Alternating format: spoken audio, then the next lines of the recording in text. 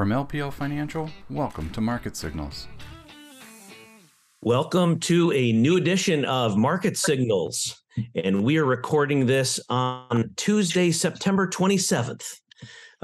Your host here, Jeffrey Roach, Chief Economist for LPL, and joined by Mark Zabicki, Director of Research and also the Chief Investment Officer. Mark, how are you? Doing well, Jeffrey. Good to be with you. We do often see each other in person in the office, but Market Signals here recorded virtually. So unfortunately, we have to switch back and forth, home office to real office. But either way, here we are, Market Signals, important disclosures. Remember, we are careful about how we talk. We're not talking about guaranteeing, and certainly not wanting to assume we know the future. So some of these comments will be forward-looking in nature, but the limitations of us here. So there we go. Hot topics. We'll talk about the pound, talk about a little bit of oversold conditions. We'll talk about the aggressive nature of recent Fed activity. And then hot off the press this morning, as we're recording Tuesday here, we were heard from the conference board that consumer confidence improved. We'll talk a little bit about that, what that might mean. And so there you have it, our roadmap for today.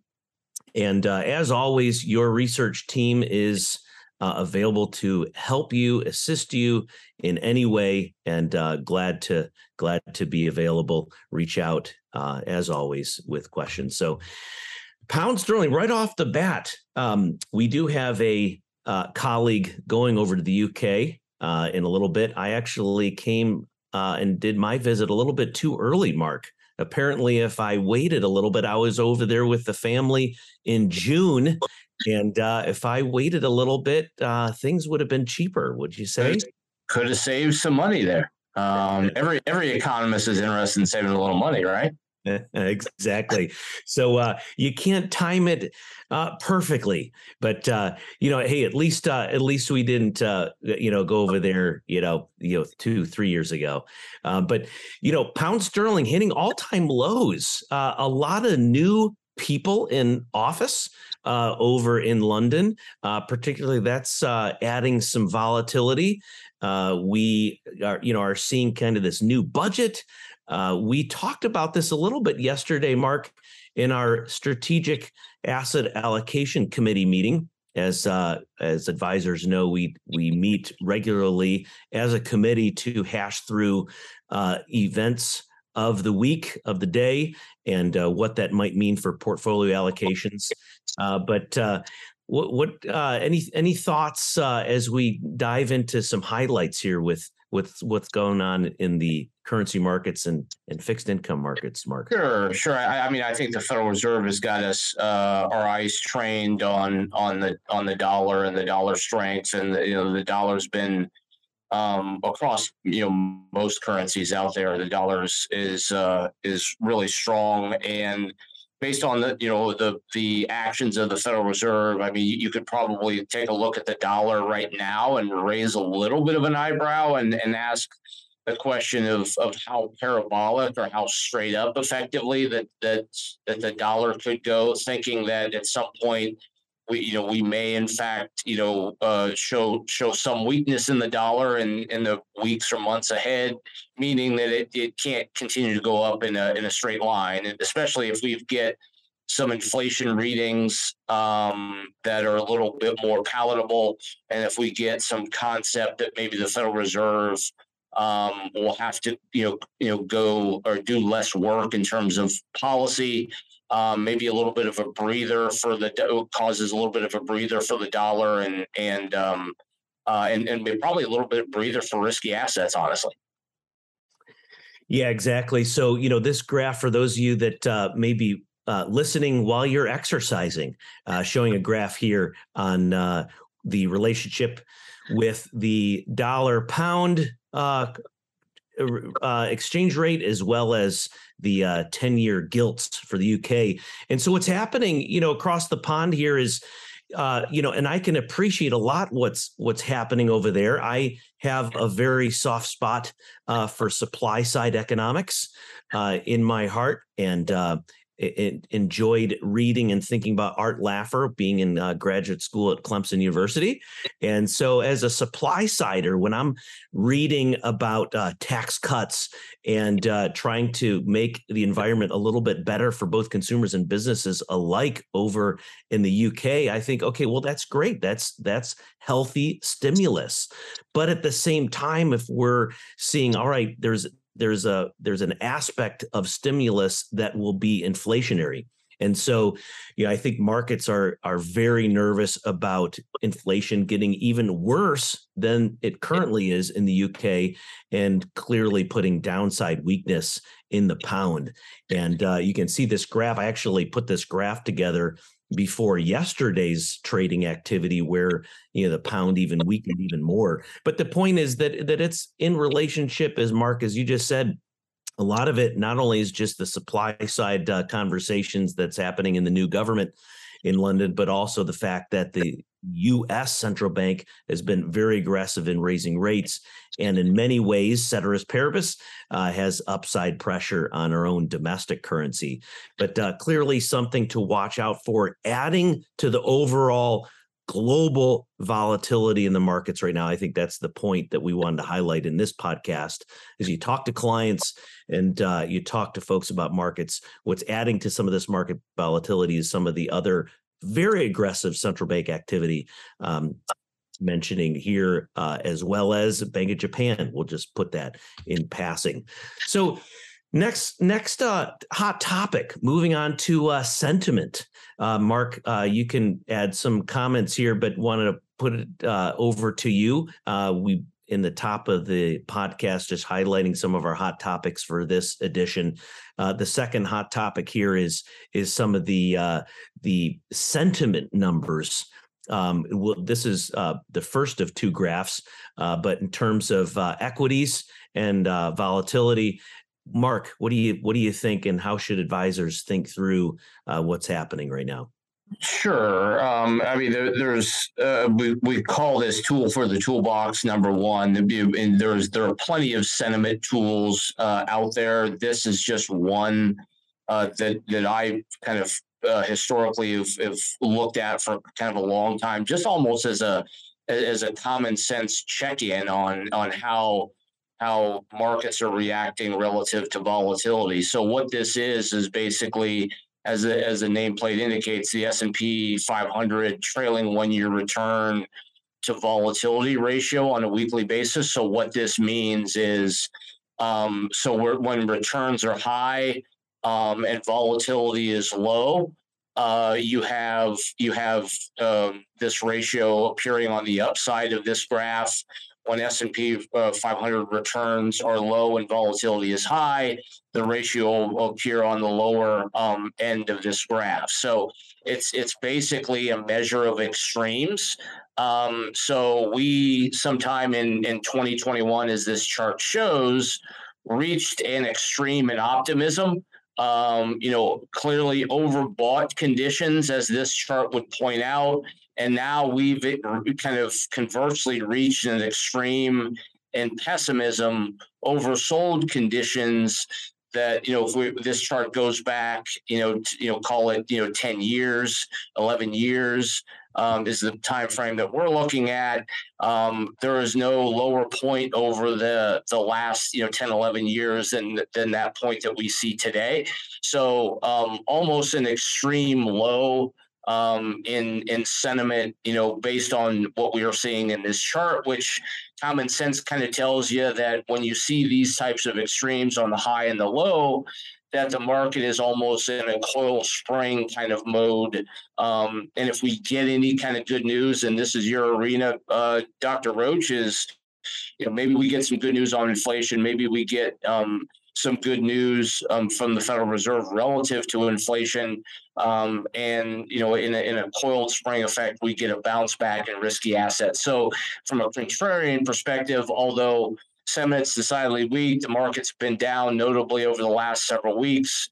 some good things perhaps to look forward to if we do get that bout of good news. Yeah, that's right. And so it's a great segue for, where we'll go in the next slide, thinking about these extremes and what could be the impetus to kind of move us back from one extreme to another extreme. You used that coil component here. So you think about where we are from an investment sentiment standpoint, bullish, bearish. And so toolbox number 2 here showing on the screen. I think it's a great natural next step to add to what your earlier comments are, Mark. So yeah. It's a tool for the toolbox number 2. Again, there are multiple different tools in the toolbox: sentiment, fundamental, technical, and otherwise. But we're looking back 12 years in this chart here. The American Association of Individual Investors surveys those that responded in a bearish fashion are 65% in the last weekly reading, which is a historic high over the last 12 years. So again, a contrarian would tell you that you may want to bet the other way in terms of what this chart shows you. Extremes in pessimism generally typically lead to reversals in the level of sentiment out in the marketplace. So again, if we're looking at the tool for the toolbox number 1 and the number 2, we can perhaps deduce that the market may be in a position for that coiled spring rebound should we get that piece of good news. On the inflation, maybe the PCE number this week, Dr. Roach can get us there, but who knows? I mean, I do think from a market strategy and an asset allocation perspective, we are indeed in pretty definitive oversold territory here. So, and the retest of the lows in June we saw yesterday, we are today getting that bounce, which is good news and probably not much of a surprise as we bounce off those June lows, because obviously an important level of support here. Yeah, that's great. And I think, the natural follow-up to that then is to say, okay, we're at this extreme level of bearishness. Why? The so what, or how did this happen?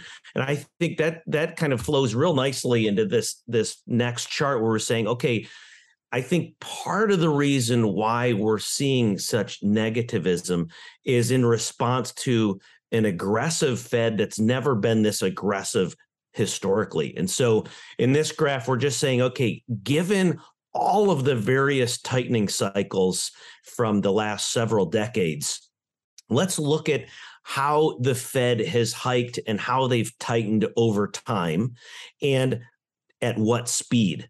And so this dark black line is the current tightening cycle.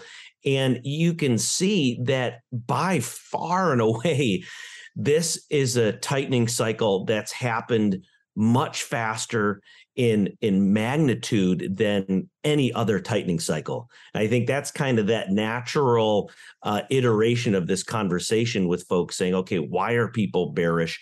Why is the market nervous? Okay, we talked about the unusual nature with, the UK and how currency markets are trading. Let's add to the storyline an aggressive Fed that is tightening faster than they've ever done before. And I think in some ways that kind of makes sense, where you see, all right, the Fed's typically in the last several decades, you can kind of see this fact that the Fed never really tightens above the previous peak in rates. You kind of, you see high rates and then they start easing because of economic weakness. They start tightening again. They never quite reach the previous cycle's peak. Not so this time around, right? It's a whole new era in the sense that the Fed said, all right, given the fact that we have such unusual characteristics in the stickiness of inflation, we're going to hike. We're going to be aggressive. We actually heard this again yesterday, which was Monday. The Cleveland Federal Reserve president was talking about the fact that rates need to be higher for much longer. I think that's really changing market expectations, even in the last 48 hours about what rates might look like going into 2024 now. So I think that's part of the challenge. Markets responding to a very aggressive Fed, tightening much faster than they normally fight. So Hey, go ahead, Mark. I think you want to yeah, follow up on this. Just to actually out of curiosity here, just from your perspective, how much of what the Fed is saying, which I think we're taking the Fed at its word, it's going to continue to raise rates somewhat aggressively, and maybe not quite on a 75 basis points level of aggression, but how much of what you're hearing from the Federal Reserve would you categorize as jawboning? Well, I think they're what we call jawboning is what they call forward guidance. And so, in previous FOMC kind of cultures, particularly with Bernanke back in the day, one of the tools that the Fed actually had was not just, adjusting short-term rates and money supply and interest paid on excess reserves and all these other things that they do. Forward guidance is a real tool. And forward guidance just means in everyday English, it just means that the market needs to hear what the Fed's planning on doing. So the forward guidance means Fed saying, hey, we need to see rates here, or we won't change our policy until we see inflation moving in this direction, and all of that kind of conversation is important. And I think part of the way that the markets respond and financial conditions tighten is by the forward guidance, just the talking. So the fact that they give speeches saying we're serious about inflation fighting, we're also mindful that we're talking about a long run average 2% rate. So I think in many ways, when the Fed can be convinced that inflation is easing and, it's unequivocal, inflation easing, going in the right direction, I think in some ways that is just as good as, that forward guidance saying, all right, we're moving toward this 2% target. And it'll take a little bit of time, but moving to, a plus 8% on the CPI to 7, that's a move in the right direction. If we're looking at the deflator, moving from, an upper sixes to a 6% year-on-year rate, which we'll most likely see at the end of this week. I think that's actually going to be fairly positive for the markets and investors, knowing that inflation is moving in the right direction. So forward guidance is a legitimate part of what the committee members do in going around giving talks. And that's some of the base case in terms of our work as a strategic and tactical asset allocation committee at LPO Research, with some of the work clearly that you're providing, Jeffrey, in terms of inflation outlooks. We do think inflation is going to ebb here. The question is degree and how fast we get back to some more palatable inflation numbers, and that's why we're a little bit cautiously optimistic here as we get this, bout of extreme pessimism. If we do get some inflation numbers that are within expectations or better than expectations and show that continued trend of deceleration inflation, then I think the market likes that a little better, don't you think? Yeah, exactly. And it's funny too, just to bring up something, I had a conversation with some friends and they were saying, well, okay, what's the deal with you economists and market, participants talking about core inflation? Isn't it true that food and energy are very important for the average American household? The answer is yes. And the reason really for the focus on core is its statistical properties. It's easier to forecast and model out when you take out some of the highly volatile components. But the bottom line is headline numbers are important. And the Fed actually has stated that the headline numbers are important.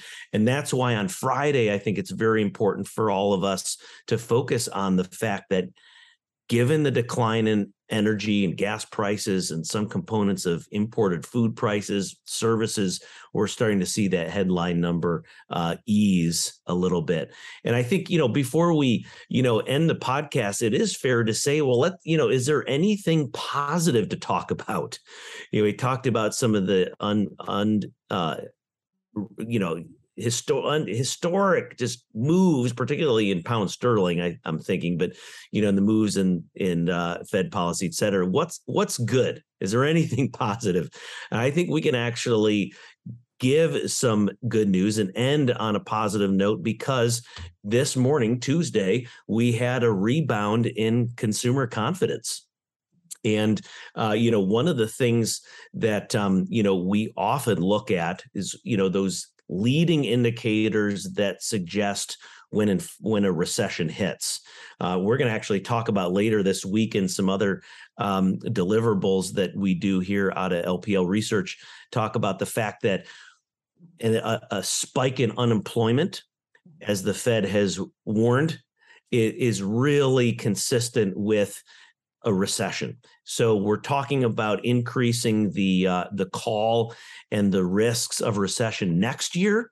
But if you think about where we are this year, particularly in the third quarter, you think about the fact that, July, August has been pretty a little bit better, pretty calming from a consumer standpoint and from some of the pricing standpoint. Now, granted, July and August was short-lived in terms of how equity markets were moving. September has been a whole nother story. But this latest uptick here in this graph, just showing consumer confidence overlaid with the gray column there, showing the official recession as defined by the National Bureau of Economic Research.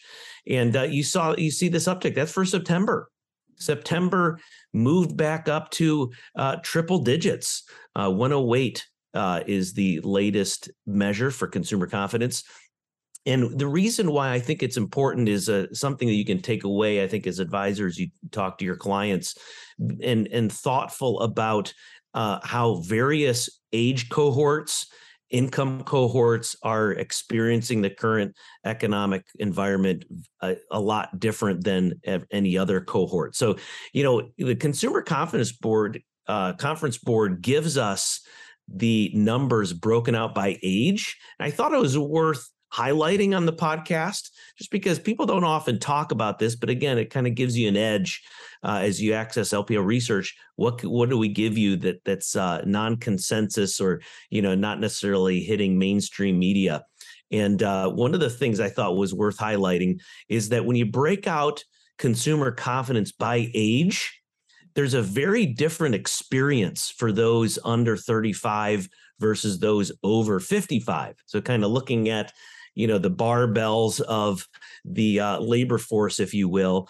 And that dark blue line there, the under 35s, everybody took a hit during the pandemic and had a little bit of a head fake, coming into 2021. And then we realized the nagging influences of inflation and then eventually a war from Russia has depressed confidence. But if you kind of just look at that, eyeball it, from 2019 to where we are currently, the under 35s are pretty close to pre-pandemic levels. And it's a lot different experience than the over 55s. And the reason I think the kind of connecting the dots here between confidence and what we're seeing in the labor market and why the labor market's so tight, you have all these openings, you don't have enough unemployed people looking for work.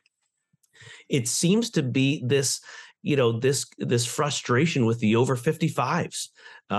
And I don't know if it's perhaps maybe, a frustration with what the hybrid work environment might look like.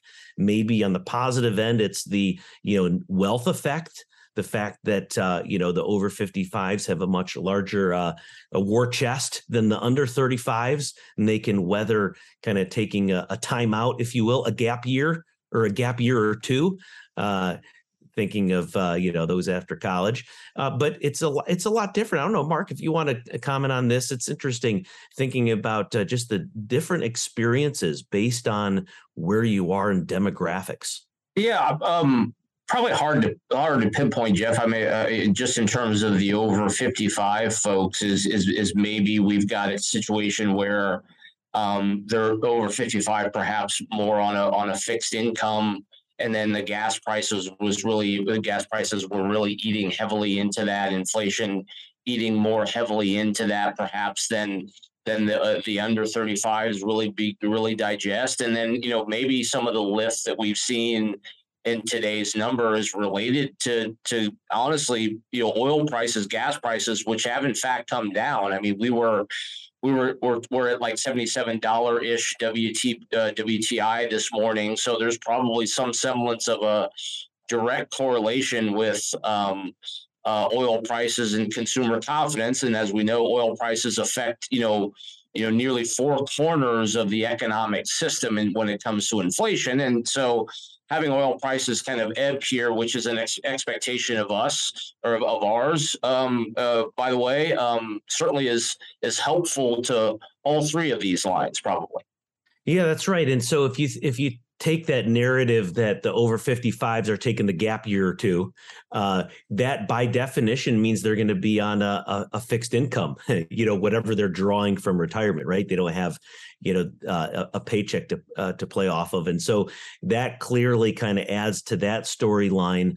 And I think, one of the things that we need to see in order to provide real salve for the markets is this kind of this recovery from these 5 million folks that are on the sidelines, that were in the workforce pre-pandemic. They're still on the sidelines for whatever reason. We really need to see a greater labor force participation rate in our economy, and particularly those that that are the over 55. And here's the really good news. I think this is where we can wrap it up, talking about the next day and the remaining days of this trading week, and that is, out of Tuesday morning's consumer confidence report, we saw that inflation expectations for the average consumer is well anchored. That's one of the things that you'll hear out of policymakers when they talk about forward guidance and talk about plans and talk about, how tight will they be and for how long will they continue this aggressive rate hike. A lot of this hinges on inflation expectations. And sometimes it's a little confusing. I think when I talk to end clients, they say, okay, it really is important because it affects consumer behavior today. Today's behavior is based on tomorrow's expectations. And so we don't want a runaway inflation expectation and people, clamoring to get things now, stock up on things now because they're nervous about future prices. And in the details of this consumer confidence report for September, we saw an even better improvement that inflation is expected to come down. Consumers are reporting that, and they're acting upon that. And that clearly does add a little bit of, salve, thinking about how aggressive will the Fed have to be. But inflation expectations are well anchored. But here we are. It is a busy week this week. We feel like we say that every week.